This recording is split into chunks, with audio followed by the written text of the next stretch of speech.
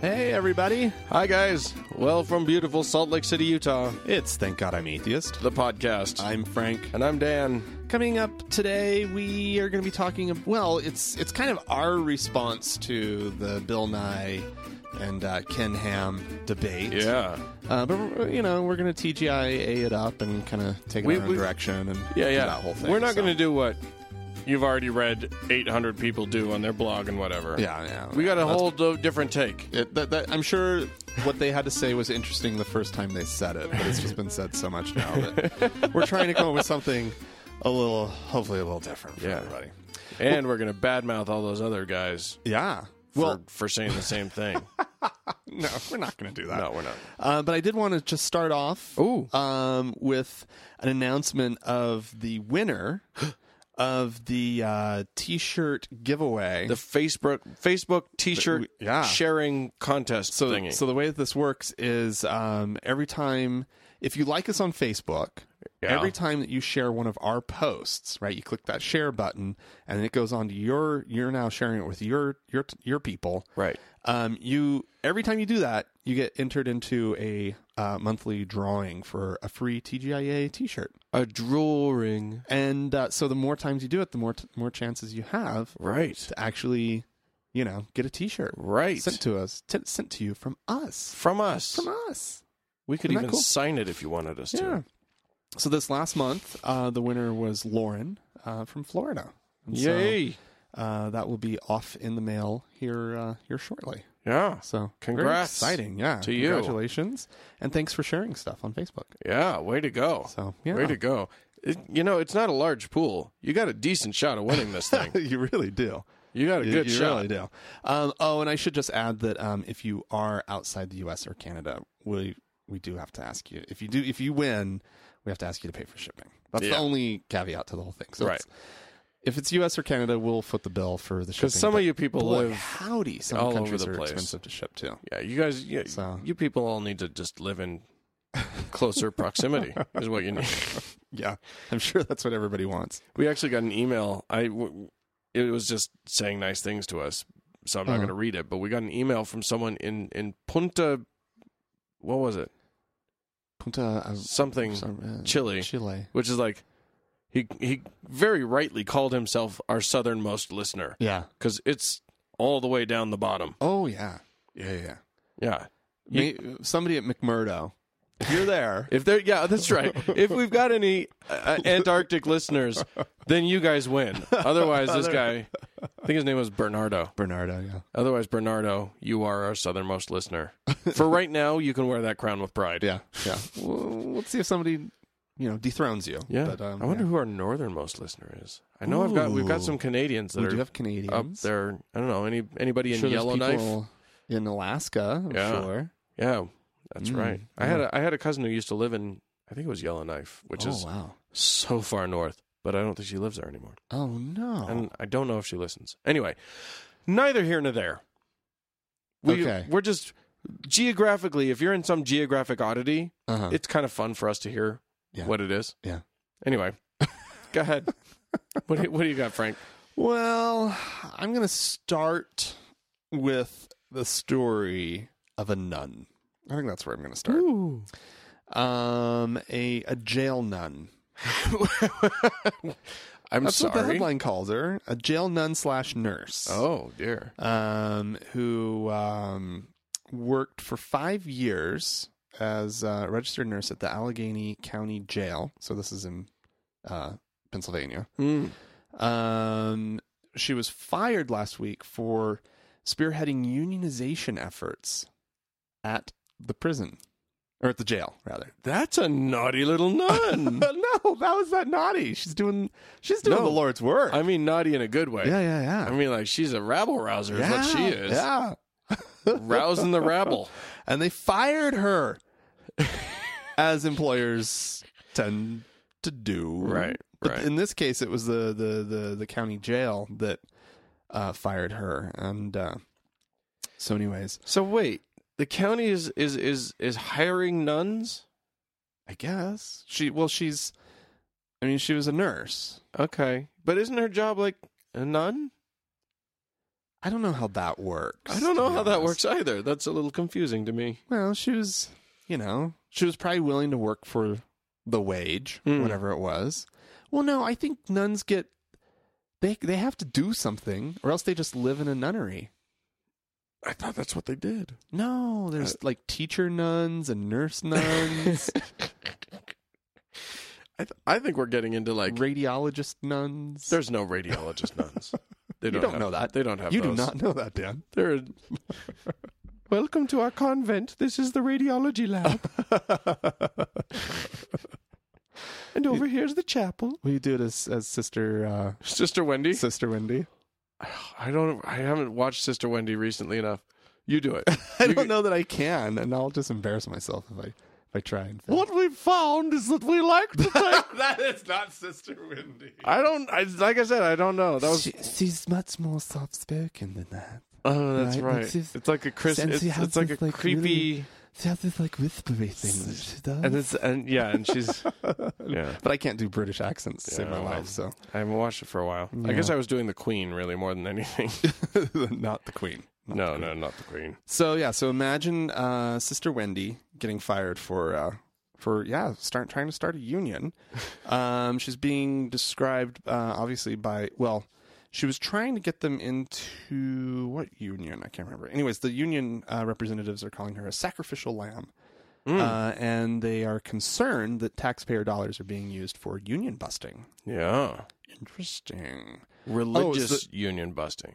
It was the Steelworkers Union. Oh, okay. Unions are always surprising as to like which union you can belong to, even though you don't even do the thing. Right, exactly. I'm a cab driver, so of course I'm in the United Steelworkers. Or I'm a yeah. It's always kind of fun. It's always like yeah. But that's the whole thing. Solidarity, right? Indeed. A worker's a worker, right? At a certain point, they have rights, and they do have rights in this country. They're supposed to, anyway. Well, yeah. Other you're countries in a are not... to work state, such as us, like Utah. And we don't have any rights. Right. So. Right to work means right for employers to. Yeah, I love do whatever phrasing on that one. It's clearly the right to be fired is what it is. Right.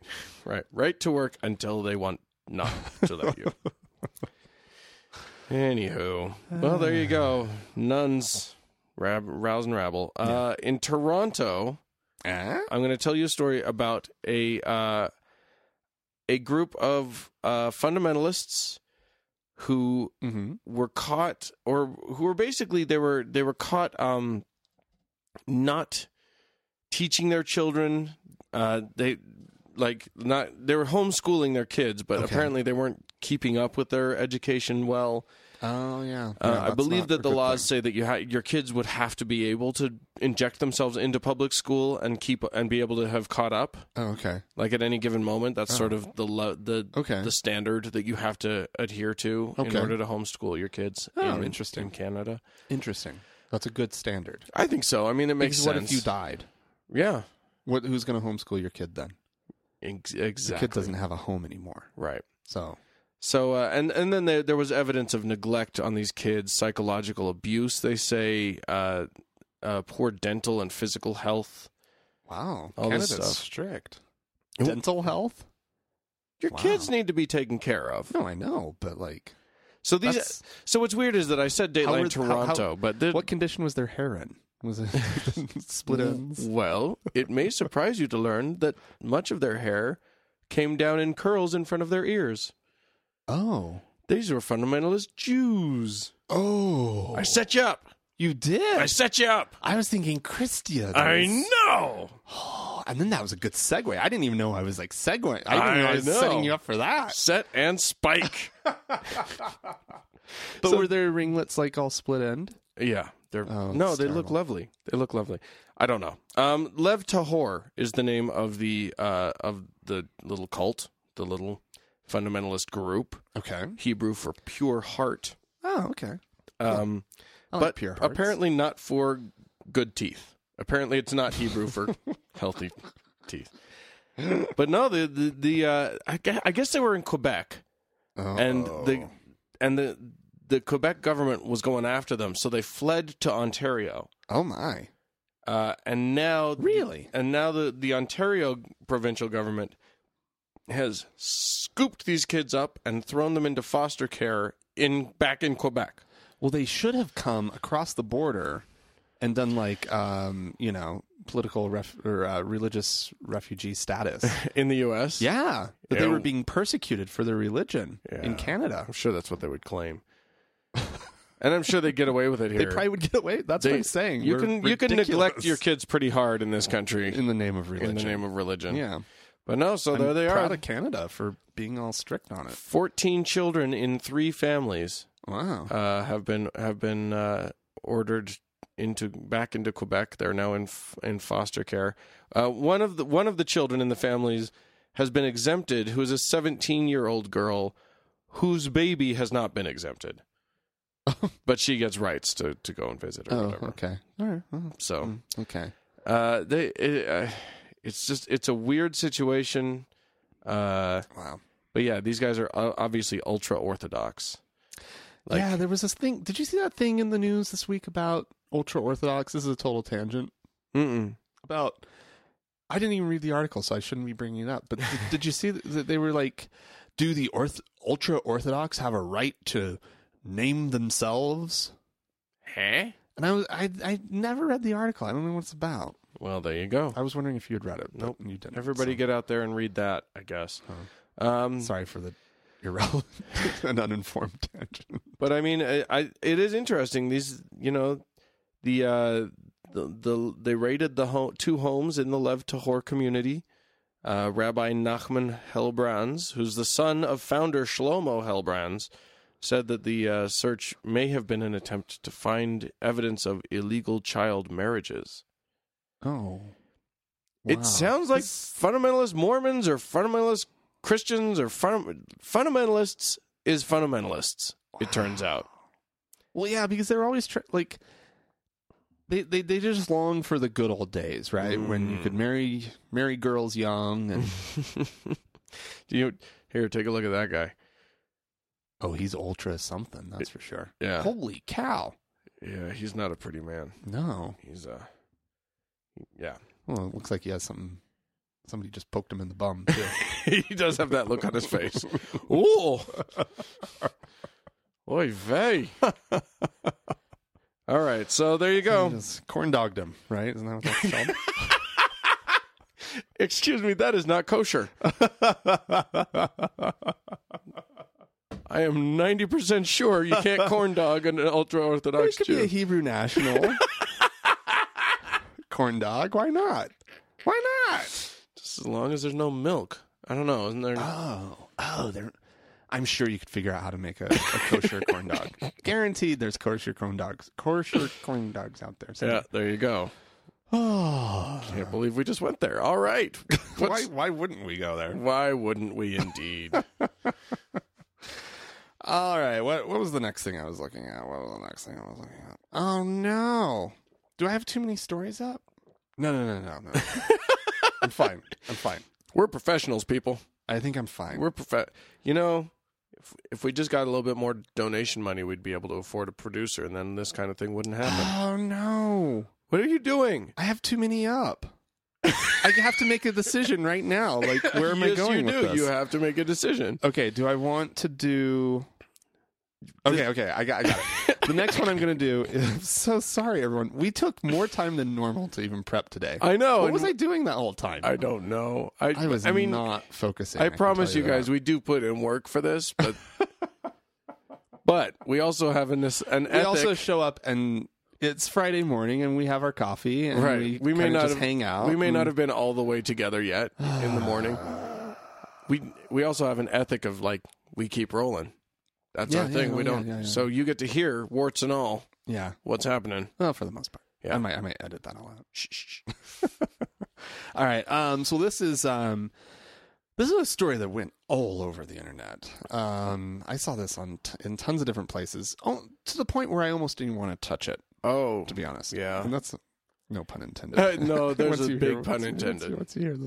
This is, of course, I'm talking about the BYU Idaho's video that came out this week that was sort of addressed to their undergrads. BYU Idaho, for those of you who don't know, Brigham Young University is a Mormon-owned university institution. Right. They have an offshoot of that. It used to be Rick's College, which was LDS owned, and then they turned it into BYU, Idaho. Make it sound nicer. Make it they spruced up the joint. Big old university now. Yeah, now it's they're very fancy. Anyway. So now you can get such a good education. And apparently they produce videos. Yeah. Videos about masturbation and pornography addiction. Which, I mean, I guess if you're a religious organization, that's not too surprising that a video might be. Well, do other faiths really obsess about masturbation like Mormons do? Oh, like Mormons it just comes up all the time in Mormonism. Here's the thing. First, let's describe the video. Okay, the video. Let's get the video out of the way, and then we'll get our discussion going. The video starts with the president of BYU Idaho talking about, he's giving some talk, ostensibly to the student body, because they do that every week. They have a devotional at any BYU school. Right. There's going to be a weekly devotional, and sometimes it's the president of the school. Probably once a year, it's going to be the president of the school, and then on the other devotionals, they'll bring in like a general authority of the LDS visiting Church. Mormon important people. Yeah. They'll come in, they'll talk to the student body, and you're supposed to sort of break whatever you're doing and go. And at BYU down in Provo, it's actually televised all across closed circuit throughout campus. And so if you can't make it to the Marriott Center, then you can just watch it. But anyways, nonetheless, I never did. I've always found them obnoxious when I was there. Oh, well, they're boring as sin. So anyway, so he's giving this talk about masturbation. Let's just let's play a little bit of it. Let's play some of this because there's some choice stuff in here. The enemy whispers, "Don't get involved. It's not your problem. Don't tell. You'll be a tattletale."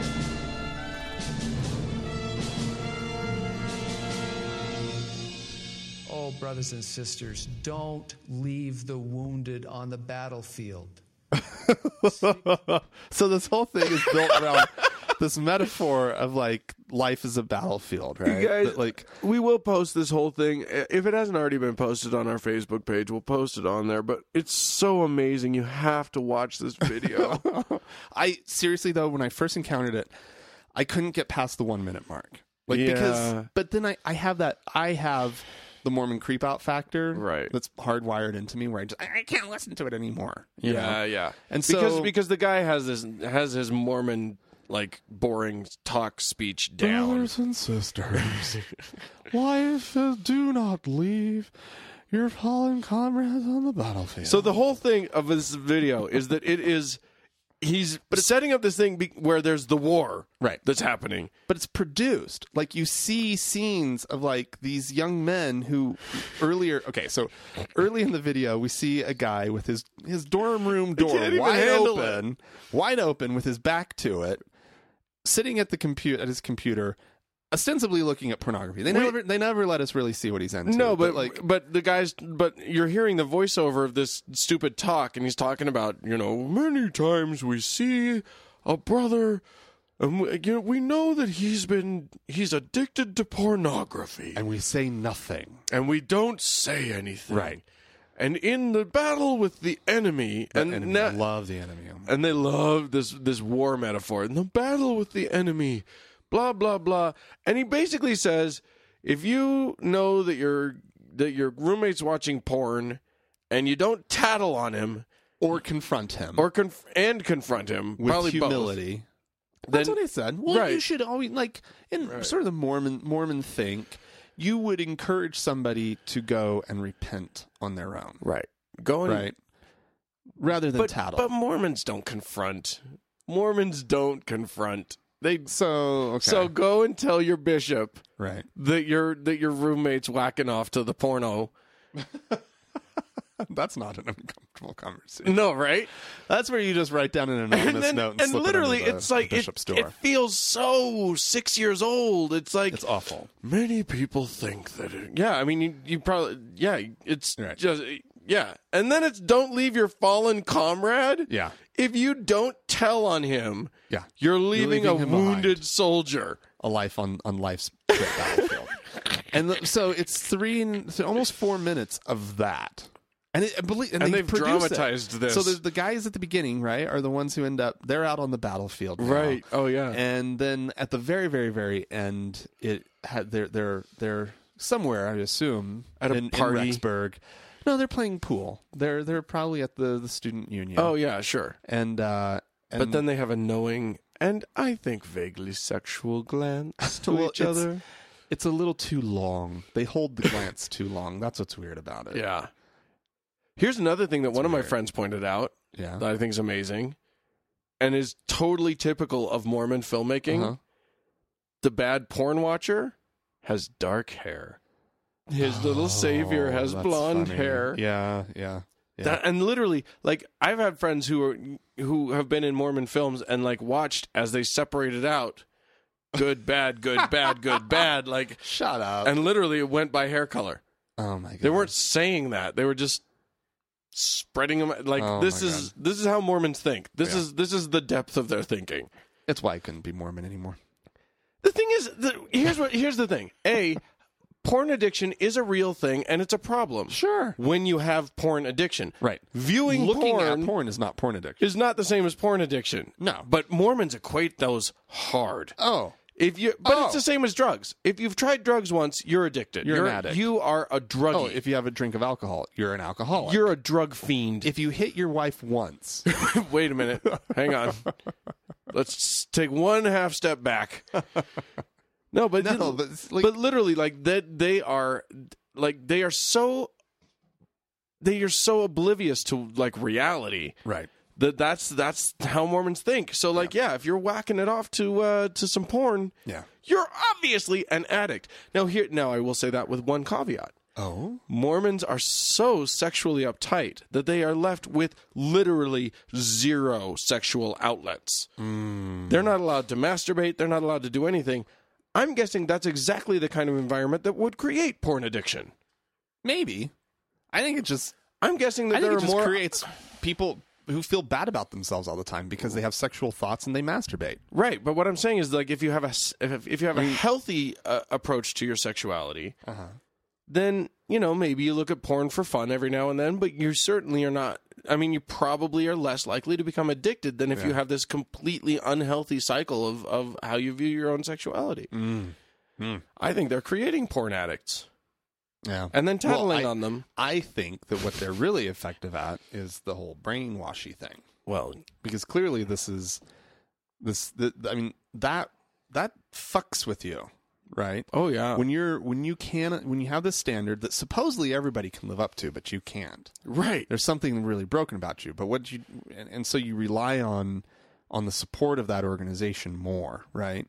And if you're one of the damned fools who actually thinks that they're the only one who's masturbating, right, then you go to your bishop, and then you're really a wounded soul, wounded soldier. I'll tell you what, I was lucky enough as a young Mormon to have had an adult leader who came to us when we were, in our deacon's quorum at 12 years old or whatever, and said, "You know what? I did it when I was a kid." Points to all of the other adult men in the room and goes, "They probably all did it too. It's not like most people do it. It's just try not to do it too much," which is not the Mormon line. Normal Mormon. It's not normal Mormon. No, that is not usual in the Mormon church. And even then, I still had a hang up about it. My brain was still fucked up over it. I know. It was honestly, they mess up your wiring. Oh yeah, with that shit. Yeah. Anyway, there you go. Yeah, good stuff. Go and watch that, and go ye and sin no more. Or, you know what? I say watch it, and then pull up your favorite porn and wackadoo to it. Have some fun. Yeah, why not? And if if it strikes your fancy, maybe whack off to that video. Oh, you'd have some serious issues if that turns you on. Listening to the whole brothers and sisters speech. Yeah. Ooh, that's extra dirty. Yeah, that is. I kind of like it. I mean, I couldn't masturbate to that. Like, talk about a boner killer. That dude giving a speech. Oh, I know. What is it? Lame. I can't even do it. Sweetheart, come here. Come into the bed, where we will enjoy many hours of sexual congress. No, not many hours. It's going to be quick. Well, if it's Mormons, that's right. I will give It's Friday night, sweetheart. It's 9 o'clock. The kids are in bed. I've removed my garments and hope that you will do the same in a joyous expression of our beautiful, heavenly given sexuality. I do like the word Congress when applied to intercourse. Oh my God. Because it makes it sound so important. I want to do sexual Senate work. All right. I'm going to move on before we get into more trouble. What? I'm going to move to Germany. Are you? What? When? Oh, you're making a joke. You made a pun. All right. In Germany, so Germany's Catholic bishops. Germany is pretty powerful among the Catholics. It's not a wildly Catholic country, but they've got a lot of Catholics. It's a big country, and it's sort of a powerful country in general. Yeah. Anyway, there has been a worldwide Vatican survey that the Vatican asked all of the bishops in the world to do a survey of their people to see, how people are responding to certain Catholic rules. Mm-hmm. And the Germans have come back with their sort of results. Uh-oh. What do you think, Frank? We're talking, so I'm going to say specifically we're going to be talking about rules governing... Can you ask me about specific issues? Rules governing sexuality, both like the gay question, the abortion and contraception question, and premarital sex questions. How do you think the Germans have responded to this? I think they're probably in exact opposition to... I think they have all the opposing views to the Catholic Church. Yeah, from the standard Catholic position. They came out. What they basically said was they affirmed the idea, the Catholic notion of a strong of supporting strong, stable families. Yeah. Okay. And then you're exactly right. They were like, "Fuck all of those rules. Wow. All of those rules are stupid." Go Germany. Yeah. Wow, so yeah, okay. Basically they said they dispute the church on bans of birth control and premarital or gay sex, and they criticized rules barring divorce, barring the divorced from remarriage in the church. Wow. So they're not really very Catholic. Well, German Catholics aren't terribly Catholic. Going by the Catholics that I know, that sounds totally Catholic to me.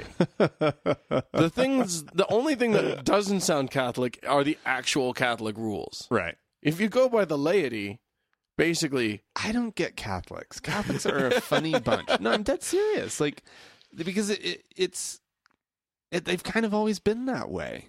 Like, I remember as a kid, my perception of Catholics were that they belonged to a church that had, like, these crazy strict rules, but none of them ever really, like, had any, like, allegiance to those rules. Yeah. And it just always boggled my mind because Mormonism is the exact opposite. Yeah, Mormonism has crazy rules and everybody obeys them to the letter. Absolutely. Yeah. Or else you're out. You're out. Well, they'll kick you out. And if they don't kick you out, they will make sure that you feel the shunning. Yeah. They don't call it that. No. But you will not J-dubs. You will feel how outcast you are. Yeah. So yeah, I mean, I think that's fascinating, and it does seem like it'll be really interesting to watch where this goes, because if there's a pope who would consider changing these rules, it does seem like this is the guy. Yeah, or at very least, he's setting up the next guy. I don't know what's happening, but yeah, I don't know. I don't know what he's up to.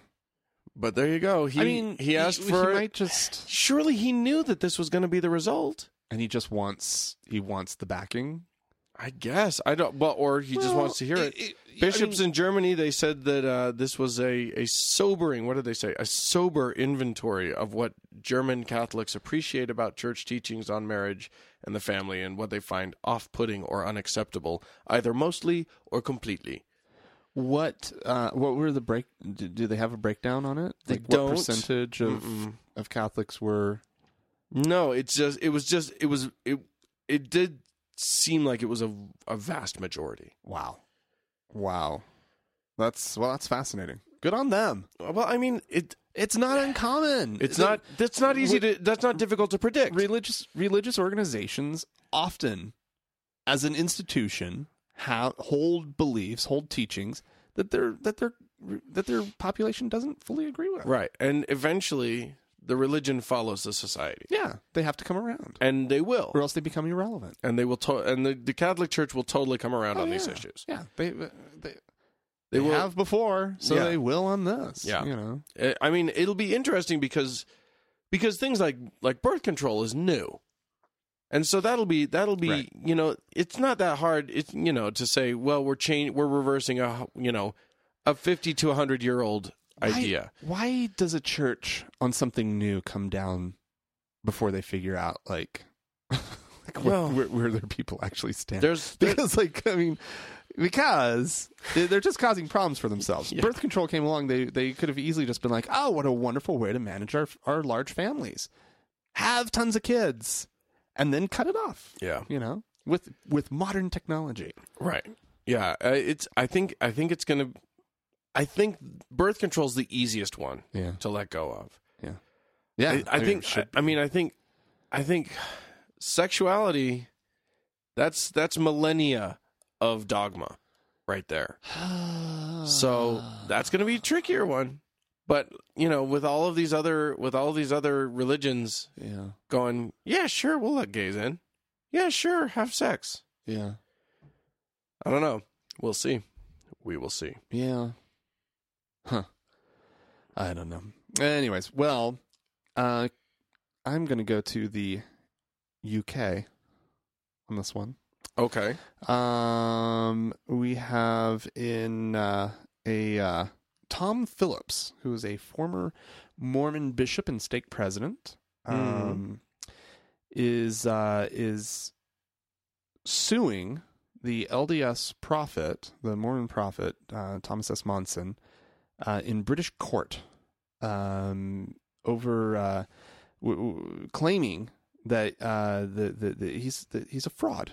Yes, and that he has defrauded the population of the church. Right.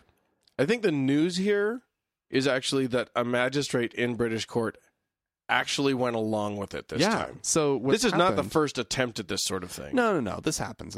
You're right. But what's happened is a district judge in Westminster Magistrates Court of London issued a summons to Monson, and he is to appear March 14th. To answer the charges. Yeah.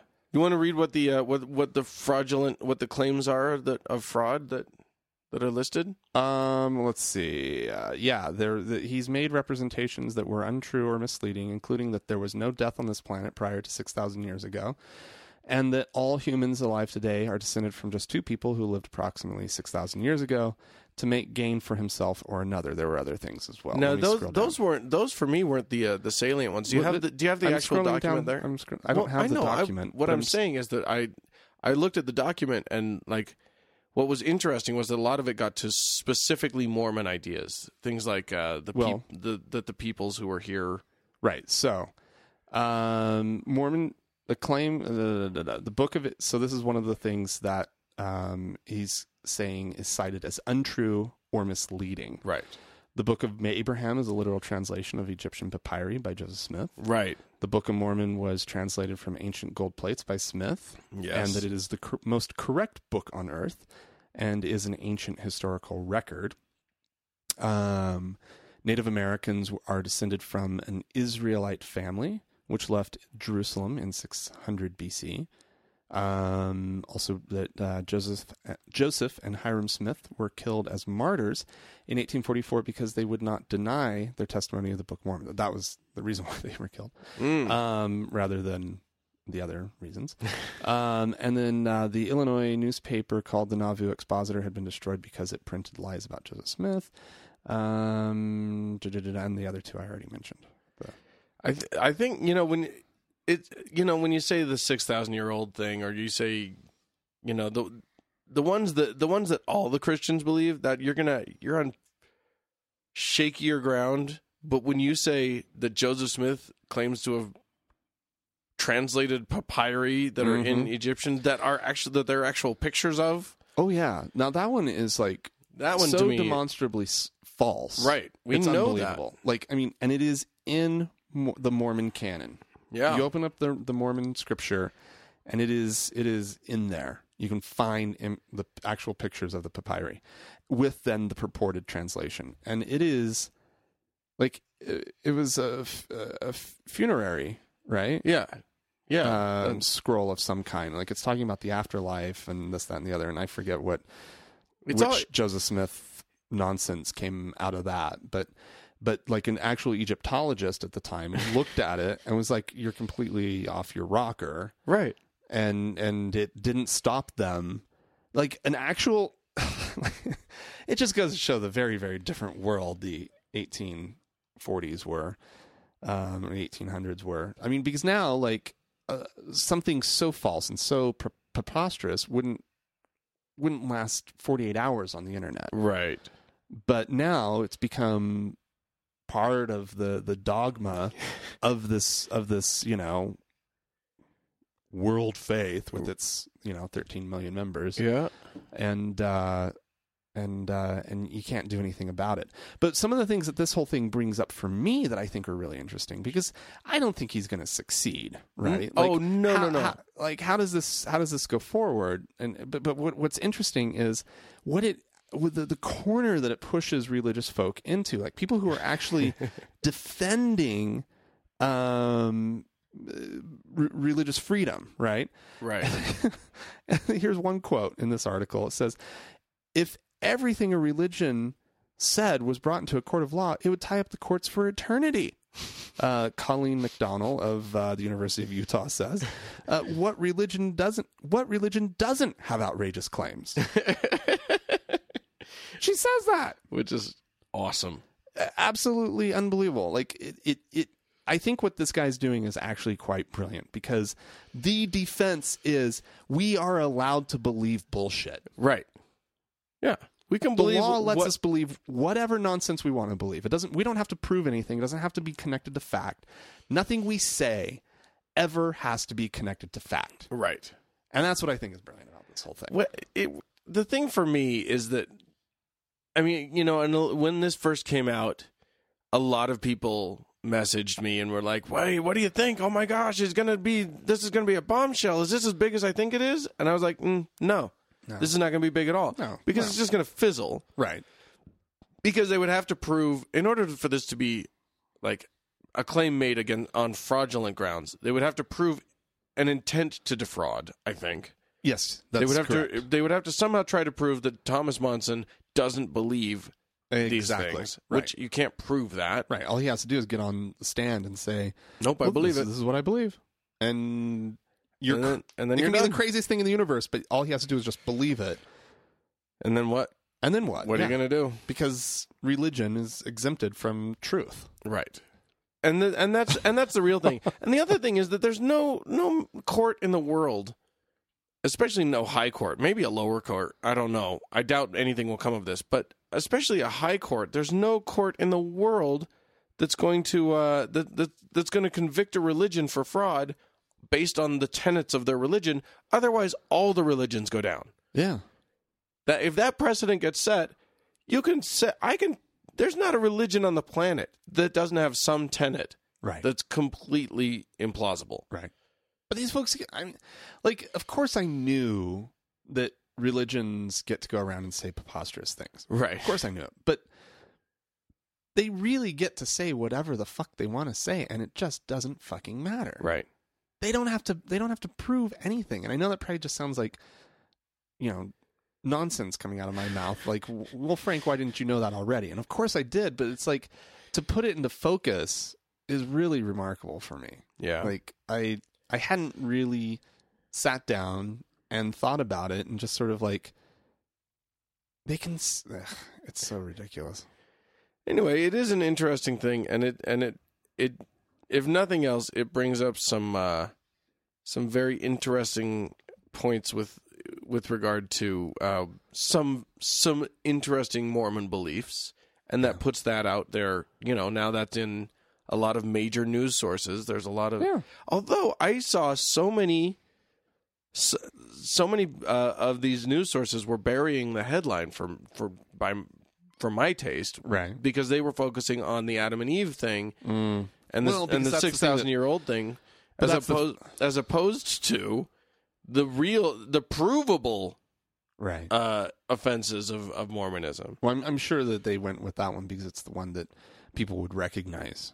Right? Yeah, I mean, the Tribune, of course, that's a different thing. The Salt Lake Tribune, I'm sure, went with the Adam and Eve stuff just because it was not that big of a deal and would be easier for their Mormon audience to read. But I'm pretty sure the USA Today went with the same thing as their headline. I read one, the Huffington Post, I don't think, had it quite, and they've had the USA Today's one. And let me just look at that. I felt like it was a little bit more direct than the Tribune. I should have been looking at clearly at the USA Today or at the Arizona Republic, right? What it's called. Well, I just pulled up the summons itself, the actual image of the summons that's posted on MormonThink.com, and I think the guy who filed the suit is actually one of the founders of MormonThink. He is, yeah. So he posted it, and the fraudulent things that he's claiming are in order. They start with the Book of Abraham being a literal translation of Egyptian papyri, which is silly. Then they go to the Book of Mormon translated from the gold plates. Then Native Americans are descended from an Israelite family which left Jerusalem in 600 BC. Then Joseph and Hiram Smith were killed as martyrs in 1844 because they would not deny their testimony of the Book of Mormon, which is interesting because that is something that's portrayed by the Mormon Church and isn't accurate. Right. Then the Illinois newspaper called the Nauvoo Expositor had been destroyed because it printed lies about Joseph Smith, also false. Right. And then there was no death on the planet 600. Yeah. So the headline ones are actually the last ones listed in the list on the summons itself. Huh. Anyway, I think that's all very it's going to amount to nothing, but it's fun. Oh, I just like what it brings up. Yeah, exactly. And that's the point. I like that it pointed out something that was completely new for me that I should have already thought about. Yeah. You know what I mean? Like because I get complacent in my atheism all the time. Sure. Where I just kind of I have it figured out and I haven't thought about certain aspects of it for a little while. And then that came up and I was just like, holy shit, I think that's amazing. If he gets his tithing back, I'm jumping on the class action suit. He won't get his tithing back. I want my money back. I think that's pretty well established. I gave a lot of money to that damn church. Yeah. And that was just as a kid. I know. I got out before I paid, adult wages, but anyway. Oh, my God. Could you imagine? Yeah. Oh, I'd be so pissed. Oh. Well, I'm pissed about my parents, how much they've given to the church. I know. To my dad's dying day, he gave 10% of everything that came into him. There you go. And then that's included in when people say that believers give more than in charitable donations. That's charity. Yeah. No, that's paying dues to go to the temple. That's so. Oh, that just gets my knickers in a twist. All right. Well, I'm going to tell you the story of a sad young man. Oh. Besieged by strife. Oh. Going down a bad road. Oh. That is, yeah. Okay. Young Mr. Justin Bieber. Oh, okay. Have you heard of him? Yeah. Little Justin? So what's going on? I don't what's religiousy about Bieber? Well, I mean, as you know, He's been in trouble lately. Yeah. So he needs to repent. Drag racing drunk in Miami. Yeah. Getting himself arrested, for spray painting down in Brazil. I like the whole thing. Have you seen the thing of trying to revoke his green card? The petition yes. to revoke his green card. It's very funny. He's decided he needs spiritual help. Has he? Apparently, no, he hasn't. Apparently he has. He's been going to church at a church, the Hillsong New York City mega church, led by Pastor Carl Lentz. No. A personal friend of Bieber's. No. And Bieber has decided that he would like a baptism. No. They're searching for a place worthy of his baptism in Manhattan with a private pool large enough to pack in the crowds. To have a baptism-like ceremony with Hillsong. Baptism-like? Yeah, I guess so. Oh my God. Just don't get his hair wet. So this is going to be baptism by immersion. I guess so. They're going to dunk the kid. Let me tell you something. After that, it's the straighten era for this boy. He'll be I'm sure, a Bible thumping, I'm sure, just straight Christian as an arrow. Music recording, yeah, all Christian music. You won't see any more pictures of this guy sucking on boobies on the internet anymore. Oh my God. You'll see from him is just good, clean living. Yeah, because we all know when you get baptized, you stop sinning. The demons are out. They're gone. You start anew. You're safe. Christ is in your life. You've accepted Jesus as your Lord and Savior. Because Jesus comes into you through the water. Did you not read anything of the Bible? No, you that washes off your sin, and then the peace, the dove, the Holy Spirit, descends upon you and with Christ's Spirit, and poops on you, like Jesus' love gets pooped by the dove. Yes, sure, Dan. Yeah. Look, yeah. All I know about doves is that they get killed by seagulls and crows. That's all I know. So, that's great. The That's Beebs. Great. This is really happening. Salvation for the Beebs. You didn't find this on some satire website? Poe's Law could be in effect here. But no, this is on the HuffPost religion page. Yeah. And Justin's tweeted a few things. He tweeted, "Love to my guy at Carl Lentz NYC for the amazing sermon at church this morning. Love you, man. I broke down today. Thank you." Smiley face. Yeah, whatever. I hate this whole thing. He also tweeted, "Oh, Bieber." On Monday, he sent this message. He's a blessed believer to do this. Now he's a believer. Now he's a believer. He's the real believer now. He's the believer. His fans are hoping that his faith will do well. The hashtag pray for Justin was trending. Oh, good. Good. Hashtagged faith. That's great. Oh, Bieber. I don't even know what to do with that. Gross. Oh, yeah. All around gross. So, but isn't that wonderful how religion works that way? It's great. He's sucking on titties one day. Yeah. Boozing it up. DUIing it up. Yeah. Endangering lives. With his clearly excellent influence in his life father. And all of his and then he's able entourage. To and then boom, done. His slate is clean. He's got a clean slate. Why would you deny him that? I don't know. Just go ahead and take your clean slate, Justin. You get out there and you make the world your oyster. Yeah. Let's see how long this lasts. You're good Christian oyster. There you go. I say he needs to be deported. Send him back to Canada. He's not welcome here anymore. He's proven himself to be a menace to society. But he's an entertaining menace. Yeah. We love a good entertaining menace. Yeah, but they have a special green... Did you know the entertainers there's a special green card that they get? That they don't have to leave. If you're of a certain status in the entertainment industry, you get this gold platinum... It's a gold card. Green card from the U.S. government, and you're just here. You're in. You're fine. Good. You're fine. No legal worries with your immigration. Right, nothing. You're just here. You're fine. Yeah. Boom, special green card. We'll revoke the damn thing. It'd be nice, but come on. No, come on. There's nothing. No. There is nothing Americans want more than to see more Bieber train wreck. Let the train wreck happen elsewhere. The train wreck doesn't have to happen here. Let it happen up in Canada. That train wreck cannot happen anywhere.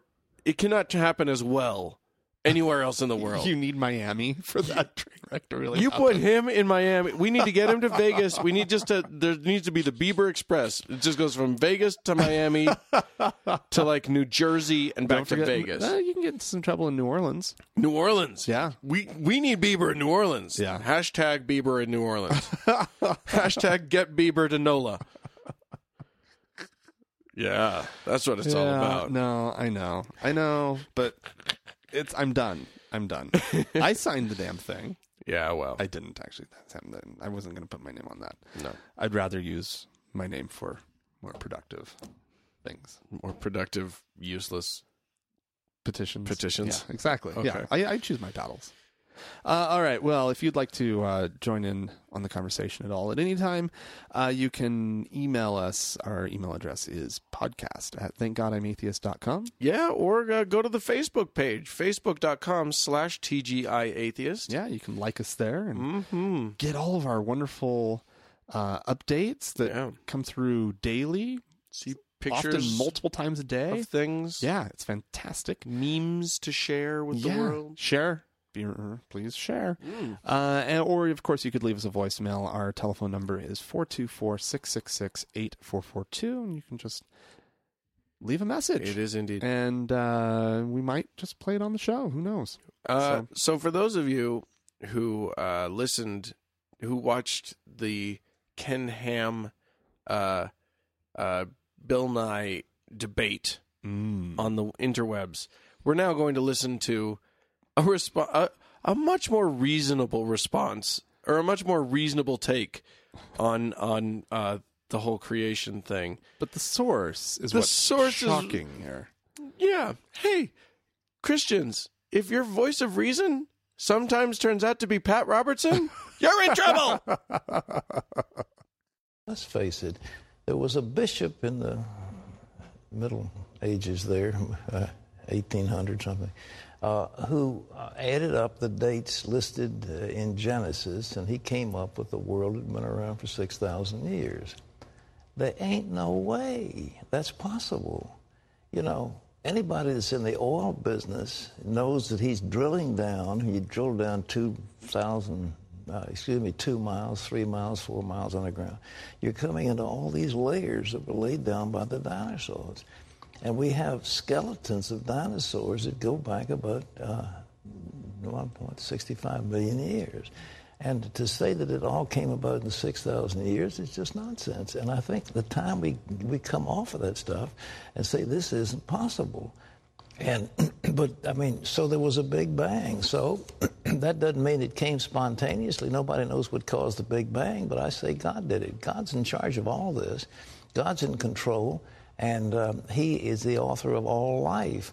But we've got to be realistic that the dating of Bishop Ussher just doesn't comport with anything that is found in science. And, you know, you can't just totally deny the geological formations that are out there, the rock formations and all the things that go all over the world, especially the bones. And we have found a Pterosaurus rex out there in Oregon or someplace, a full skeleton. And that baby was laid down about 65 million years ago. So, I mean, let's be real. Let's not make a joke of ourselves. But I don't believe in so-called evolution as is currently presented as non-theistic. I believe that God started it all, and he's in charge of all of it. But the fact that you have progressive evolution under his control, that doesn't hurt my faith at all. But this thing, you know, we just can't be playing this Ussher. Bishop Ussher, God bless him, rest his soul in peace. He was just off. Oh, my God. Is it me, or did Pat Robertson just say all of the right things. He said everything in there was perfect. Except I will say this. I love that at the beginning he says, this bishop from the Middle Ages or, the 1800s, which is funny because actually Bishop Ussher was from neither of those periods. When was he from? He was born in 1581, died in 1656. Well, there you go. There you go. But nonetheless. Nevertheless. This is Pat Robertson. God damn it. He's the gift that keeps on giving. Because, I mean, I'm going to be sad the day that Pat Robertson dies. Me too. I am, because he's just one big surprise after another. He's just looniness followed by just incredibly well thought out stance on what faith and creation and what God is. It's like hitting a piñata and literally not having any fucking clue what's going to come falling out. Right. It's amazing. Yeah, you never know. It's like he has this idea of like God. Well, yeah, God is behind the Big Bang. I have no problem. If you want to believe that God's behind the Big Bang, we can get along in this universe. And that God is, and you know what I mean? That evolution is clearly true. And God's directing it, or God started it. Sure. I mean, he basically takes the idea. Who cares? He basically takes the idea that like God set up the dominoes and knocked the first one, and it's just happening. What a cush job that is. A lot of work. He's retired. God is retired. It would explain Clearly, a lot. God is retired. No, but like, you know what? But that's a neighbor you can have. That's somebody. Yeah. That's somebody who can. That's a conservative, religious guy who can be on your school board, and you don't have to worry about anything. Right. With that stance. Now, I wouldn't want Pat Robertson on my school board. He has other stances. Like, he has other stances that are worrisome, terrifying. But like if he can just be reasonable enough. It's like half the time this guy's talking absolute lunacy and stuff that would scare the bejesus out of us. And the other half, like half the time he's saying that hurricanes are caused by lesbians and gays. Right. And then the other, and abortions. Right. And then the next day he's saying, well, tornadoes, oh no, those are just, when the hot air, when the warm air comes through, what you have two fronts that collide, and that creates a system of pressure. And Dan, that's not contradictory, because like one's about hurricanes, the other one's about tornadoes. They're clearly two different phenomena. Entirely different weather One is patterns. Used by God as a tool, and the other one's not. One is caused every time you have an abortion, and the other is just weather. And that is this man. In a nutshell, he's a nutty guy. You do not know what's going to come. Yeah. It's the magic 8 ball. Yeah. That you just don't know. And I love just shake it. Just shake him. I want him to live at my house. Just so that I can talk to, just like every morning I will get up and I will just throw something at him and see what happens. You don't want him living in your house. You want him as your next door neighbor. Yeah, next door neighbor's good. The guy across the street. Yeah, exactly. But he has to sit out on his porch so that every day I can come out to him and I can be like, well, what about this? And he'll just say something at me and I'll just, okay, Pat, that's amazing. Bye. Yeah. Oh, can you imagine drinking with that guy? I want him drunk. I want to see that man drunk. He's been drunk on the show, guaranteed.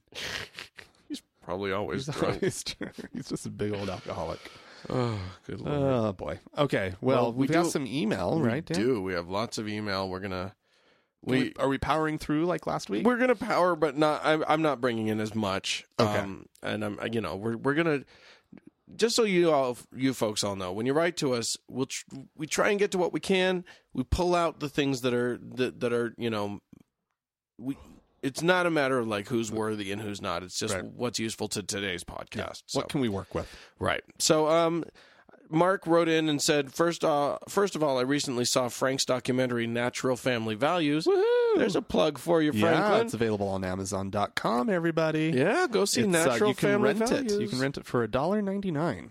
That's it. That's cheap to watch a good nice, little well-made documentary. If you do say so yourself. I do say so myself. I got some high praise on that documentary. Absolutely. But there's that one that you can watch. Yeah. And he says, great job, Frank. Oh, well, thank you. He says, growing up in Utah, I'm very familiar with Kanab, which features heavily in it, and the overall culture of Utah. But still, it was very interesting to see it through the view of a lens. So there you go. He wanted to mention, and this is something that we can't really share with our our audience, but his wife made it onto a top 100, a list of the top 100 coolest Mormon women alive today.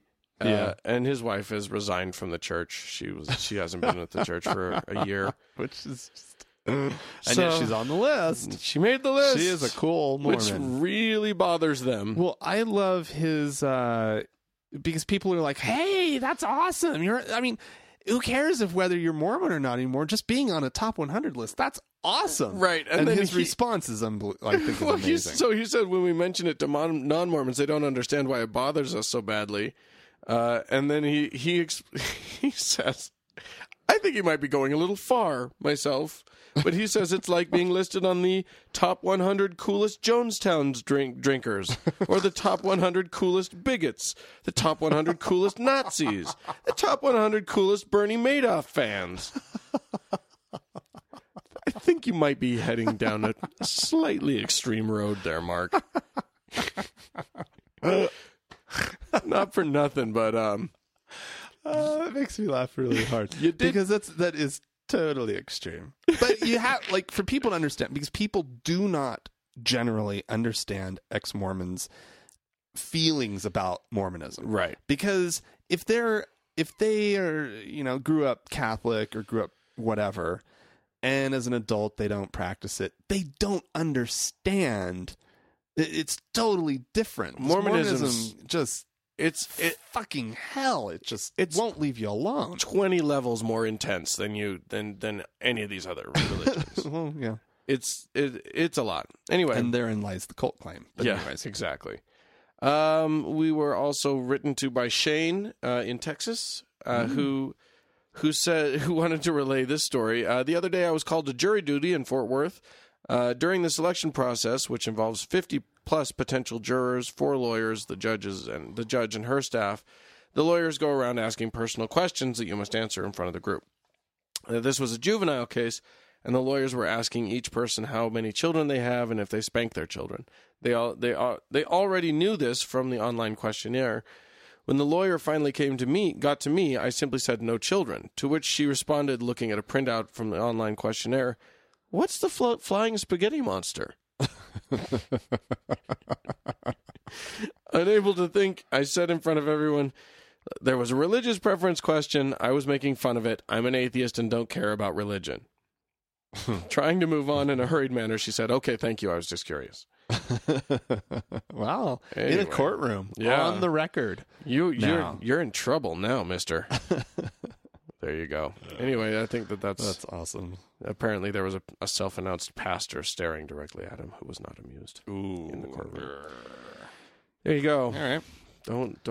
Did it get you out of? He never actually says if it got him out of jury duty. Huh. That would be good to know. Anyway, Chelsea wrote in, says, "What the hell, guys? A meetup on a Wednesday? Uh-oh. I live in Cache Valley and have 2 school-age children, blah, blah, blah, blah, blah. We're having our meetup this coming Wednesday." Yeah. So if you listen to this on Thursday, too bad. It's too late. Too late.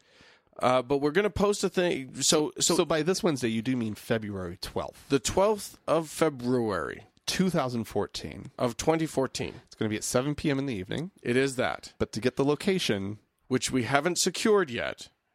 Correct. But to get the location, you have to email us. You have to email us. We're going to try and put a thing up on the Facebook page that you can just click on to say that you're coming, and then we know to get back in touch with you. Right. Yeah. So do get on that. Let us know.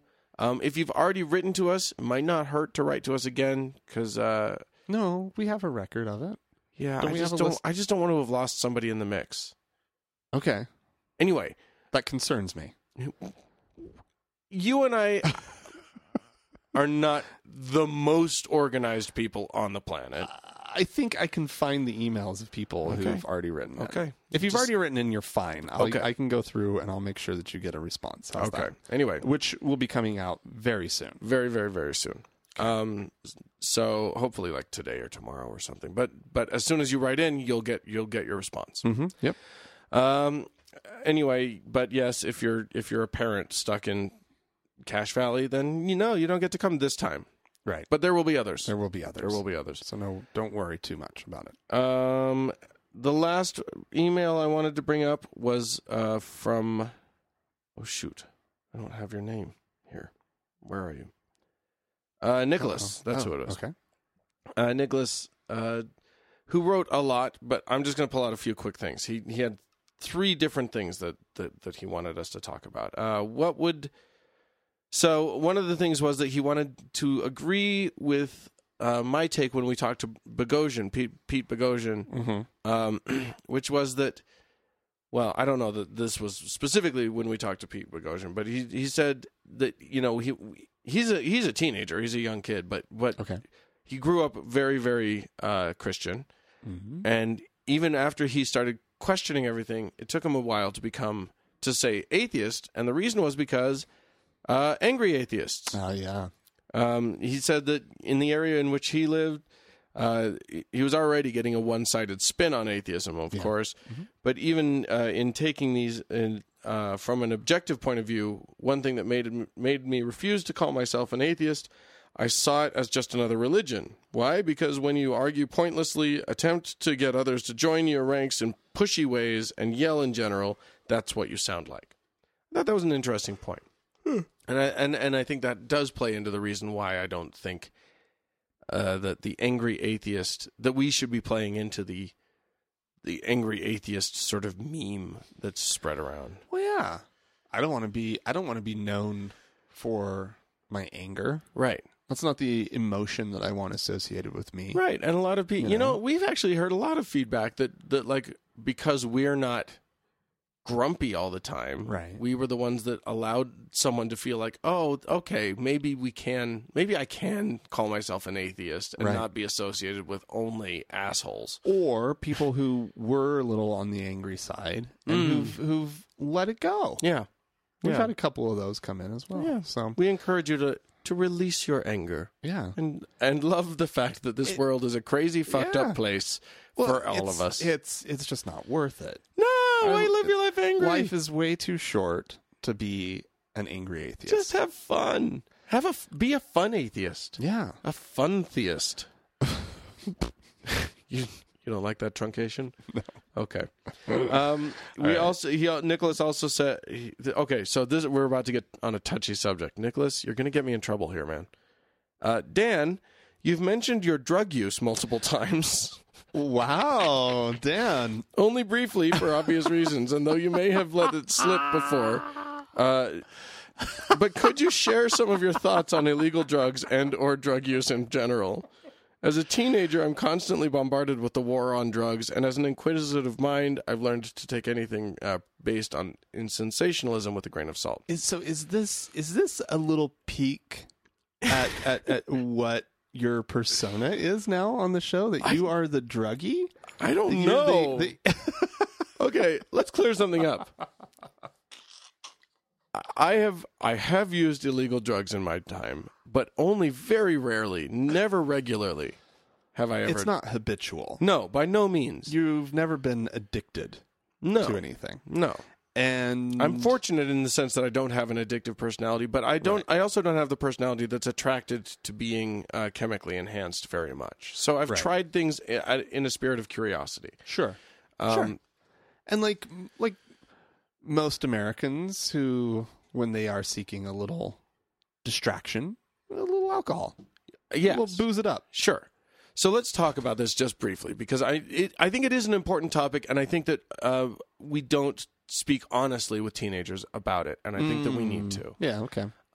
I will say this, Nicholas. There are some drugs that are not going to do you much harm. You know, I think we've seen now with the legalization of pot in certain countries, or certain states and stuff. Right. It's probably okay, but here's the deal. Teenage brains are different than adult brains. Yeah. And you actually do run the risk of rewiring yourself in a way that could hurt you. Yeah, that's true. So the truth is that I would encourage you, if you're going to experiment with drugs, wait until your 20s. Yeah. Wait until like your mid-20s. It's just going to be a lot safer. You run the risk of changing things that you can't unchange. Right. Now, that said, you know, teenagers experiment and whatever. If you do something once or twice, you're not going to die. Right. You're going to be fine with weed. You're going to be fine. Here's don't something. do it, but it's not going to kill you. Here's what I would say. I don't, and it's really the reason why, like I of course, I actually had 2 semesters in college where I smoked a lot of pot. Yeah. Oh yeah. By the way, it's not just me, everybody. Yeah. I think everybody on this podcast has done some. As a matter of fact, you and we might have done a thing or two together. Yes, I think I helped introduce you to something once, actually. But anyways, nonetheless, I had that moment in college where it was out of control every day, like getting baked. Right. Which is something that I totally do not recommend to anybody. But I would enjoy smoking pot on a semi-regular basis. How I don't know, it's nice. If it weren't for the fact, and this is me. Right. I don't want the repercussions of if I got caught. Yeah. I really don't. This is a problem. Like Nicholas, I just don't want to deal with that. It's not for nothing. It's not a non-issue that these things are illegal. Yeah. You can get in serious trouble for this shit. Yeah, exactly. Like that drug policy in the United States sucks. Right. And so I weighed it for myself, I don't want the risk. If it is all of a sudden marijuana is legal in the United States across the board, like we see this movement going forward, I would have no problem going down to a little store and picking up a little this or a little that, and every now and then smoking, and have kicking back every so often. Yeah, I totally see that as like a possibility in my life. But while it's illegal, it's just not worth it. I just can't. At this point in my life, I just can't accept that that's something that I need to be doing. Now, here's the thing. I may have talked about the fact that I've tried mushrooms, psychedelic mushrooms, and stuff.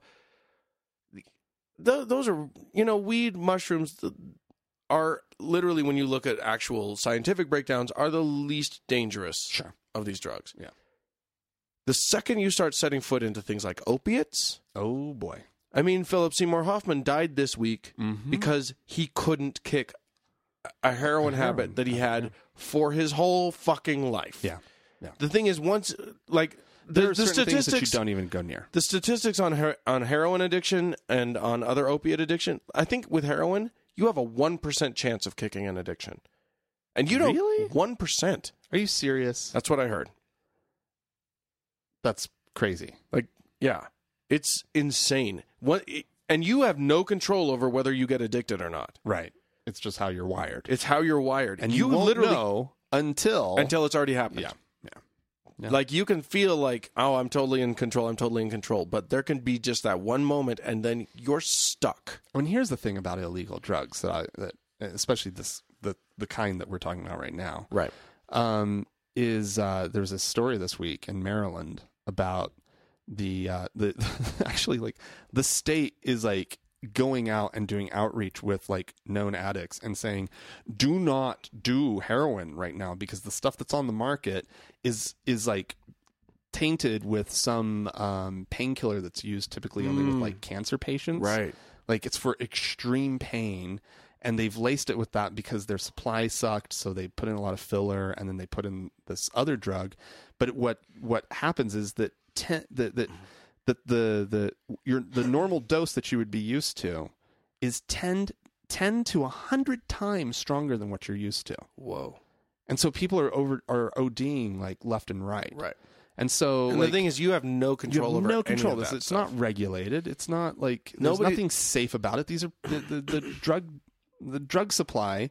They're just trying to fill the demand, and if they need to like cut it with something, they need to put something else in it to make it seem like it's like no. Right. Nobody's something nobody's that's like watching organic, over their shoulder. that kind of grows, and you can look at it, and you're like, oh, it's just dried leaves. Not that these are totally safe either. What? Like weed. Well, weed is a pretty safe thing. It's probably safer than alcohol. Sure. But but there's still risks. There's still risks there. Absolutely. And the other thing, saying that it's safer than alcohol doesn't exactly make it right. Yeah. And the other thing is that and this is really important to me. If you're taking drugs because you're trying to medicate something. Yeah. If you're taking drugs because you feel bad and you want to feel better. If you're drinking alcohol because you feel bad and you want to feel better. Right. If you're filling a void, right, you're in danger town. Right. That's actually when addiction happens, or when even psychological addiction, even if it's not chemical addiction, right, you can start to feel dependent. Build a dependency, yeah. And that's dangerous. If you're doing something out of a spirit of curiosity, you want to see what it's about, you're in a lot safer of a position, but there's no safe way to do any drug. And I include tobacco, I include alcohol in that. There's no totally safe way to do it. Yeah. There are safer ways and more dangerous ways. Just be on your guard because you're messing with your body's chemistry. Yeah. And the truth is that messing with your chemistry is something that you should be careful with. Yeah, I think that's... And we should stop before we get in any trouble. I don't know. We may have already gotten into trouble. What's the legal line that we need to say? Right. Every time we've done drugs, it was in a place where it was legal. That's not true. That's just a lie. I think the thing that I would be most concerned about is that we're not encouraging anyone to do drugs. We're not encouraging anybody to do drugs. In fact, I think the message here was wait. Mm-hmm. Until you're a little bit older and have a better grip on things. And if you're going to do them, go to Colorado. Yeah, find a place where it's legal. The idea is we don't think you should do them. But if you do, be careful. There is care that is needed. Yeah. Yeah. Whatever. Yeah, I know. We don't know the laws, so we might be arrested. If we don't have a show next week, you'll know why. Moving on. Yes, anyway. Indeed. We spent too much time on that. Yeah. Well, what are we looking at here? Okay, we are not running out of time, of course, but we've gone for a little while, Dan. So I want to play these. Are you done with emails? Yes. All right. I've got a couple voicemails I'd like to play. Let's see. We have one from Christine. And she's kind of joining in this conversation that was started a few weeks ago by Josh. We had an email from him. He was the atheist dad who's going through a divorce. That will jog some people's memories, hopefully. And the ex-wife or soon-to-be ex-wife is religious-y now with a boyfriend who, all that stuff. So let's go ahead and just have a listen. Okay. Hi, guys. This is Christine from North Carolina. I had a thought for the dad who is going through the divorce. First of all, I think you guys hit two big points really well. First of all, some random dude is hitting your kid. Time to talk to the lawyer, so thank you for that. And I was thinking, could you use some Boghossian-style questions with your child? So that was good to hear. The other thing that I thought of was some stuff that I learned from Dale McGowan. He wrote Parenting Beyond Belief, or was one of the editors for that, and Raising Freethinkers. And I think the two really important things are to express your total acceptance of your child no matter what they believe, and that may not be the message that's coming from the mother in this situation, so that could help too. And the message that you can change your mind about what you believe as many times as you need to, and that's okay. You can change your mind 100 times. We're raising our kids to be questioning free thinkers, and when I told my daughter that, even she seemed so relieved. So that could, help forge a connection with this child. So thanks for doing the work that you do, and I'll be happily listening. Have a good one. God, cool. I love that so much. Yep. That's exactly it. That is exactly it. Yep. That's what you tell them. You tell them they can change their mind. Yeah. None of it's set in stone. That's gives them a lot of freedom. Brilliant. They know they can always come to you, even if there's a moment when they're a believer. Yeah. It's not going to matter. And at the same time, it feels freeing, and it feels like, dogma isn't necessarily real. Right. If I get to change my mind, then maybe this isn't absolute truth. I think that's brilliant. Yeah. All right, and then we have another voicemail. John. This is John. He has something to add to our conversation about having believer friends. Yes. As an atheist, how do you deal with that? I guess. Hey, Frank and Dan. It is John from Indiana again. I'm catching up on what you guys were doing in the last couple podcasts, and you mentioned something about Facebook and religious friends. I made a joke one time, and it was pretty much just, it said, I love Jesus, but I'm still going to make him wear a condom. And I lost probably like 100+ people, and I got like dirty messages and phone calls about how that's not right and it wasn't nice. And I just thought I'd share that with you. That's all right. Bye. You're clearly working on keeping those believing friends. Yeah. You make a joke like that. By the way, that's hilarious. Yeah, it's but a great yeah, line. you're gonna lose a couple of Christians off of your feed at that point. That's gonna happen. You little shit. That's awesome. Yeah, that's a good one. All right, donors, Dan. We do have some donors. Some people have donated to our show, and we greatly appreciate it. Let me just pull that up real quick. We had Gregory, who made a lovely one-time donation. Thank you, Gregory. We had Sam, who is a monthly subscriber now. Oh, and Sarah, who has made a one-time donation. Oh, well, thank you, Sarah. So thank you all. We really appreciate it. It really helps us out a lot. Yeah. And if you also want to donate to us, please feel free to go to thankgodimatheist.com, click on the support link, and you can give us some of your hard-earned money. Feel free to hit pause. Yeah, right. Do it right now. Yeah, right now. We'll be here when you get back. Yeah, exactly. We'll stay. We'll wait. Just hit that pause. All right. So we're moving on to. Okay. Here's our discussion. We listened to the Ken Ham Bill Nye debate. Yes. More or less. More or less. I wasn't looking forward to it. Me a little less. Right. I listened to the whole thing. You couldn't handle the whole thing. Well, it's not that I couldn't handle it. I was busy doing something else. I put it in in the background. Right. It was just the background audio while I was trying to get some other stuff done, and so I didn't give it the attention that I should have. Sure. But nonetheless, I have a gist of the whole thing. Right, and 100,000 people all sort of did write-ups of it, and I'm sure you read that and stuff. So, I mean, but that's not what we're talking about. That's not the point of what we're talking about. And we're not even going to talk about one of the subjects that I thought we might talk about, which was the question of whether or not a debate such as that is of value, which I don't know. We're not talking about that? Is that not a value? We could bring that in. That? We could bring that in too. Okay, but that wasn't. I do. That's always something that's on my mind. Of like, what were minds changed? Or that's one question. The other question is the changing of minds the goal? Yeah. And I don't know that it is, because it can't be, because nobody's mind changed.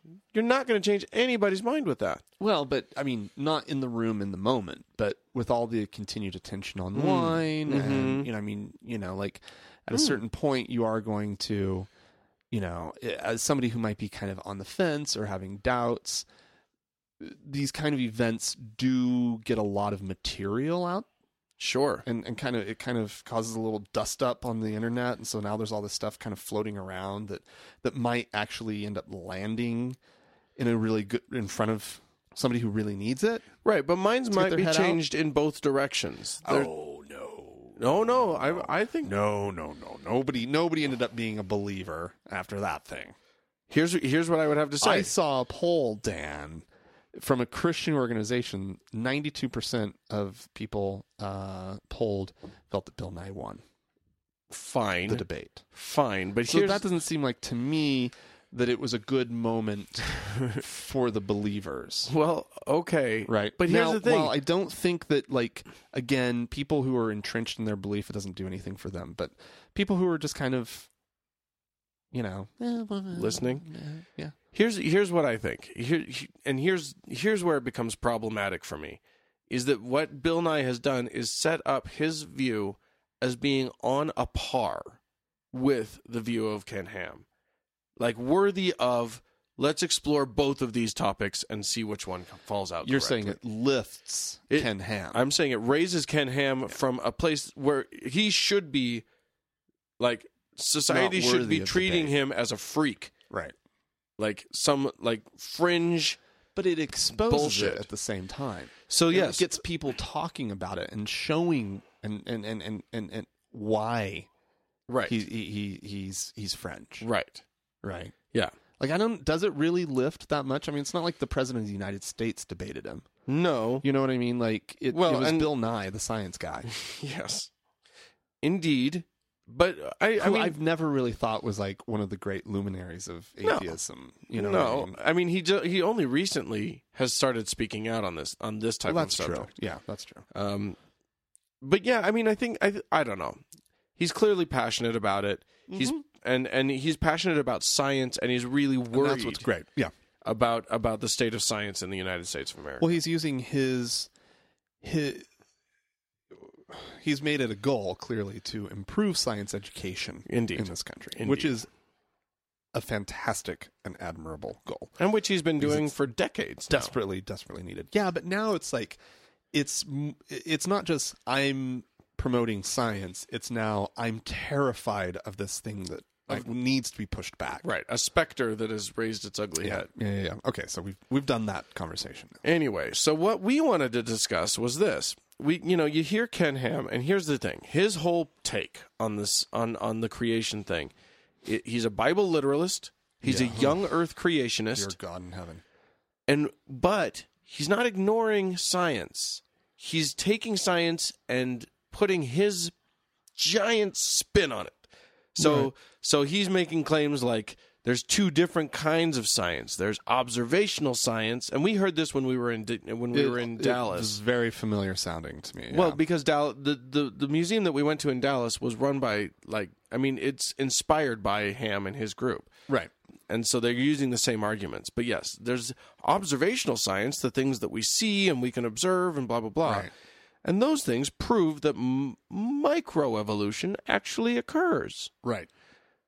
And then there's historical science, and we can't see that. All we can do is look at the evidence of it, and then it's just a matter of whose interpretation is correct of all of the evidence of the history. This whole thing confuses me as to what science is.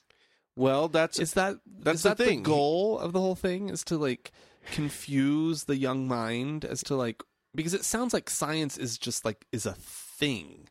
That science is this, like, historical science. Well, how is there historical science? There were things that happened, and science looks at and examines the history. Right. And Ham's tactic is to say, is to separate everything out that happened in the past and say, well, we can't possibly really know because we weren't there. So my guess is as valid as your guess. Right. My interpretation of, whatever evidence you bring up is as valid as yours because none of us were there. Well, obviously that's bunk. That is utter moronic bullshit. Right. But it's a compelling case, and it's the best case that you can make if you have to start with believing in a literal Bible interpretation. Right. The best you can do is, well, you weren't there. You don't know for sure. You don't know when those dinosaurs were there. Right. You don't know when the ark happened. Right. You don't know about the Great Flood. Right. The Great Flood. No, all those rock layers that you see in the Grand Canyon, those aren't from millions of years of sediment settling in different ways. That's from everything shifting during the flood. I would love to try to like make some kind of argument about like well, what you're talking about, Mr. Ham, is historical Bible. Like try and turn the same thing on him. You weren't there, sir. Well, I'm amazed that Bill Nye didn't point that out. Yeah. Because there is this whole thing that he kept saying, Ham kept saying, there's this book that explains all of this. Right. And he loved the phrase, there's this book. It was like his big mic drop moment.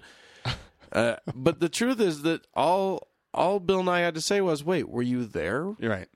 When Jesus, when supposedly Jesus did this? Right. because all you've got is a book that says it. Yeah.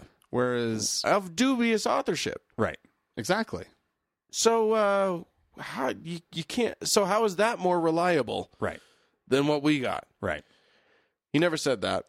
Yeah, well, whatever. Missed opportunity. But here's what we really wanted to discuss, because another thing happened this week. Yeah. And that was that the LDS Church has the Mormons in their long line Infinite of wisdom recent posts have put another essay up on their website. Yeah. Explaining what they believe about something. Which is amazing. They're on a campaign of like sort of explaining, like, because their beliefs, people, are so out there that they have to actually basically have a press event to clarify what they believe. Now, you and I came up with an interesting theory as to why all of this is happening. Believe me, we're not the only ones thinking this. But I mean, it does smell a little bit like the LDS Church is trying to take care of the big arguments, like the big logical and problematic arguments against them before 2016. Yeah. It seems like Mitt might be making another run, and that these guys are paving the way for him. I'm fairly convinced Mitt's running again. And it would make sense, because one of the things that he was criticized for was never being willing to talk about his Mormonism. Yeah. And this would pave the way for him to be able to point to things like, the blacks and the priesthood thing, that was the official stance. Yeah. Here's the official stance now. That was then, and now the Mormons are blah, blah, blah. Anyway, the newest one that the Mormons have come out with, and this is all from a Mormon perspective, a lot of this is sort of earth-shattering. This one's less earth-shattering. This one's discussing the real problem of the fact that the Book of Mormon very clearly claims that the natives to the American continents come from a family that sailed across the ocean from Jerusalem in the year 600 BC. It doesn't say inside year 600 BC, but that's the general time frame. Understanding of it is that it happened in 600 BC. So Lehi and his family built a boat, made it from the Middle East all the way over to South America, Mesoamerica. Yeah. And that's the claim of the Book of Mormon. That is. All of the Book of Mormon is about the people spawned by that trip. Yeah. And so it chronicles like this, the rise of nations, the wars that happened between them. Right. And we're talking about like ridiculous wars and ridiculously big nations for the amount of time we're talking about, from like the numbers of people who supposedly came over on the boat, like cities of hundreds of thousands. Oh, huge civilization, right? Yeah. And so all of this happened in a very short amount of time, and like mass killings off as well. Like these wars describe mass dead. I wish I had the numbers in front of me, but like we're talking ridiculous numbers of dead. Right? Yeah. And it really gets into like all the various different groups. And one of the things that the Book of Mormon never mentions is any other groups that might be their neighbors. Right. Right. Yeah. And so what the statement's starting to do is it, because in light of DNA evidence that the Native Americans, who Mormons had always taught that the Native Americans were descendants of the Book of Mormon people. Right. Right. And that they had sort of strayed from the truth so far that they started living as savages. Right. Why don't they have shirts on? Yeah. Where did this civilization go? Right. Right. And so, clearly they were so sinful, and they had strayed from God's word so far, right, that they are now these Native Americans that we see in front of us, and that's sort of their stance on where. Anyways, and boy, did that narrative play in the 1830s. Oh, it was great. And they weren't the only ones saying that. Right, yeah. So that narrative, in the 1800s. It's like, why are they brown, but they're not black, and blah, blah, blah. Right. Oh, we got it. Right. They're Middle Eastern. Yeah, exactly. So anyways, so the Book of Mormon says absolutely nothing about these other groups that because DNA evidence says that Native Americans are Asian. Right. All of the DNA evidence. There's nothing in there that points to the Middle East. No, it all points to people being of Asian descent. Right. The American natives being of Asian descent. And so the Mormons have a problem. Mormons have a big problem on their hands because here they've been made 100 years ago they were making grand claims about who the Native Americans were. DNA evidence comes along, says no, that's not the case, and now they have to figure out, well, why not? Right. And so basically what they're now saying in this statement is that the Book of Mormon just never mentioned that there were other nations. But what they're saying, and this is great. So here's what they start with. They start with acknowledging the science. Yeah. Which is brilliant. They say, at the present time, scientific consensus holds that the vast majority of Native Americans belong to the subbranches of the Y chromosome haplogroups C and Q and the mitochondrial DNA haplogroups A, B, C, D, and X, all of which are predominantly East Asian. Right. They acknowledge that freely. Right. Then they go about basically saying, but that doesn't prove we're wrong. They basically outline a few ways in which it's vaguely possible that they could still be right. Right. And technically, that's true. Right. Technically, it's just so improbable. It's so wildly improbable that no one would, like, if there weren't a book proclaiming it, no one would even give that thought a second thought. No, nobody would ever. Yeah, no. That would be like if some kook just said, "Hey, what if some of them came from the Middle East?" Everyone would go, "Nope," right, and it would be over. Yeah, exactly. That would be the end of that discussion. But then they go through and they talk about population bottlenecks, and they talk about genetic drift, and they talk about all of these concepts that are real concepts, very honest scientific concepts that don't really probably apply here, but they're the only way that this could actually work out in their favor. Right. If you apply all of these concepts and really, really apply them, and like if everything went horribly wrong, or rather horribly right for them, and a whole bunch of very, very slim chances occurred. Right. Maybe. Right. But and that's what they're hinging on. What this does, though, is it pushes the Book of Mormon back to the place that they have tried to kind of keep it, at least in modern times, which is it's the great test of faith. Right. No. I'm dead serious.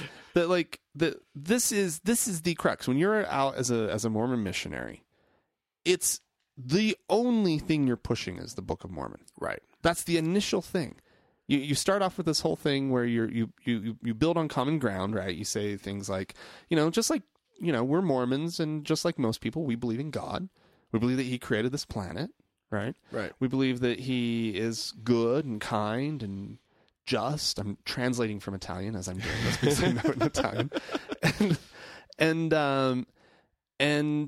But we have a message. He has a new message for this day, right? Right. And that message is encapsulated in this book that was handed down to Joseph Smith, right? Blah, blah, blah. And you go through this whole thing. And so your whole thing is to get them, these potential converts, to read specific passages from the Book of Mormon. They don't even have to read the whole damn thing, right? Right. It's about, well, read this part and read this part, and then pray about it. And if you feel good about it, that's God's answer that it's true. Right. Right? And that's the whole gist. That's the first time you sit down and talk with somebody. I mean, I know they've reformed how it all works now, but like back in the 90s, they were still teaching the discussions. And that was the first discussion. I just taught you, dear listener, the first discussion. Right. Of the Mormon missionary. Very abbreviated, but you were taught to do that. You were taught to do the 30-second discussion or to do the 1 hour discussion. You plow through. Well, so what's interesting to me about all of this is that the Mormons the Mormons are doing exactly the same thing that Ken Ham was doing to some extent, which is start from a conclusion, right, and then try and find evidence that supports the conclusion. Try and make, which is obviously the opposite of science. So what science does is you start from evidence and work toward a conclusion. Right. So they're starting from conclusion and working toward evidence. Right. However, the approach to me seems really different here. It seems more sophisticated or something. It's just that seems a little sharper. The thing is that the Mormon Church, first of all, the Mormon Church likes to not come out with a view on a lot of things that might be controversial. Right. Like, you don't hear Mormons talking much about evolution. Right. But I have Mormon friends who believe in evolution just fine. Well, I took a class at BYU. Yeah. It was a freshman biology class. That's right. And the professor was really clear. He was like, we're going to be talking about things, because he knew there were some kids in the audience who had been taught that evolution is bad, because that strain does exist in Mormonism. It does. Right. That is definitely out there. My father-in-law. Right. Okay. Exactly. Instance. Great. So this professor knows that he has kids in the class who are going to dig in their heels against evolution. And so he's like, but this is a biology class, right? This is like day one. He's like, this is a biology class. And so we need to understand all the theories that are out there. And so we will be talking about evolution. I'm going to be showing you examples of evolution, so forth and so on. But none of this needs to be in conflict with your faith. Right. You can still believe in God, but God works through nature. God works through natural means. When have we ever seen God just get into the mix and just change everything? We don't see that. We don't see that in history. You see it in the Bible. You see it in the Bible. You do see it in the Bible. But like, he was making a point, like, in your own experience, right? When do you see God just like changing things up? Right. You don't see it. So let's work on this assumption. It's the Pat Robertson school of thought. It is the Pat Robertson. that God is behind it all. God set the whole thing in motion. And we were talking about like our own beliefs as when we still kind of believed.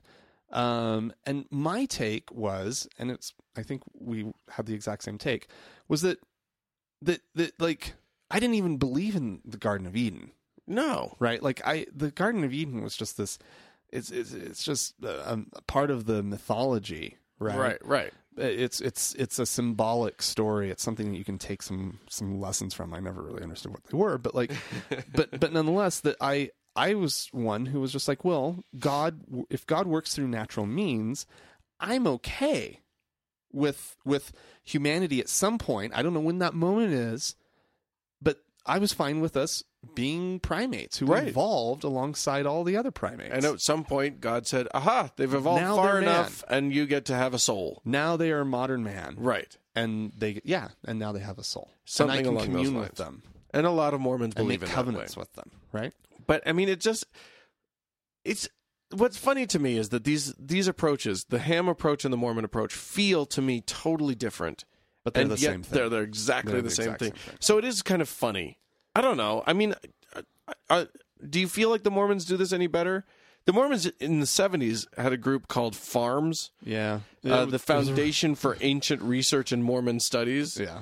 Which they basically, their whole job was to reconcile real problems in the Book of Mormon with reality. Archaeology. Things like the mention of chariots and horses. Sure. Which there's no evidence of horses in the Americas before the Europeans came. Right. And mentions of, and chariots and swords, and there's no evidence anywhere of any. Well, you need the wheel in order to have a chariot. Well, and there's no evidence of metalworking. Right. Of enough metallurgy to be able to create a sword. Right. And swords are everywhere in the Book of Mormon. Right. So yeah, they had to, and the papyrus thing that we mentioned earlier. So FARMS was trying to get all of this stuff locked down. Mm-hmm. They really couldn't lock it all down. They tried really hard though. But now they've got this answer to the DNA question. The thing is that the final thing is, when they are faced with something that is just unanswerable because they're just wrong. Right. They have an answer for that too. You just pray about it.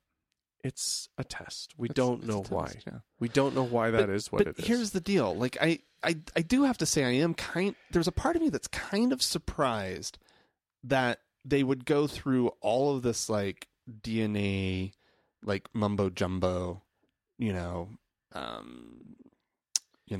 acrobatics in order to get to justify, to kind of try to show, to cast doubt to any readers, sure, the Mormon readers, about stuff they're hearing out in the world about the Book of Mormon and right and whatnot. But that does kind of surprise me, because the stance always was, and I always firmly believed that the Book of Mormon was unprovable. You know what I mean? Like it never was meant. This was in my Mormon mind, that the Book of Mormon was not meant to be a book that could be proven, and that was something that God actually didn't want. And that boy, that's an easy out, isn't it? Yeah. And so what you needed was faith. Yeah. And of course I never bought it. I always had problems with Joseph Smith and the Book of Mormon, because it was just preposterous. But that's where I felt I had to get myself. And that's where I felt like that was the only way it was ever going to work for me. Right. Well, I think it's so funny, because what we end up with is a problem of the God of the gaps. What we end up with is, if you are religious and you are acknowledging science, the areas that we don't understand in the world, which are the areas presumably for which God was created, these ideas that we don't understand and that are scary to us, Initially, maybe it was lightning and the fact that sometimes the rain didn't come and then we would all starve, right, or whatever. And then you say, why does this happen? Well, somebody's mad at us, and maybe we can figure out a way to make them happy again if we kill a goat, right? And then and eventually, I look at this. I look at people desperately trying to make the science work with their religious beliefs, and I think they're just trying to fill in. They're just trying to fill in these gaps. The God of the gaps thing is a thing, right? Eventually, the gaps are getting smaller and smaller and smaller. But they will always be able to. There will always be gaps, but there will always be a gap somewhere. Indeed. And it's sad, because God keeps getting smaller. He does. He gets little. Poor little God. He used to be so big and so expansive. Yeah. And, science hasn't helped. Oh, but he's so cute when he's little. He's just such a little guy. Anyway, we've been blathering a little bit, but if you want to chime in on this stuff, there's a lot to talk about. Yeah. Go ahead and look it all up and look at the Mormon thing, because it's got cute little diagrams and stuff. Yay. And let us know what you think. You can write to us, podcast at thankgodimatheist.com. You can leave us a voicemail at 424-666-8442. Or you can go to the Facebook page, facebook.com/TGIAtheist, and you'll see a lot of stuff there. Share what you see and win yourself a t-shirt. Yeah. Yeah, and thanks to Mackenzie for running the whole Facebook thing for us. It's great. Thanks to Red Rock Hot Club for all the music. And thank you for listening. Bye, guys. Bye-bye.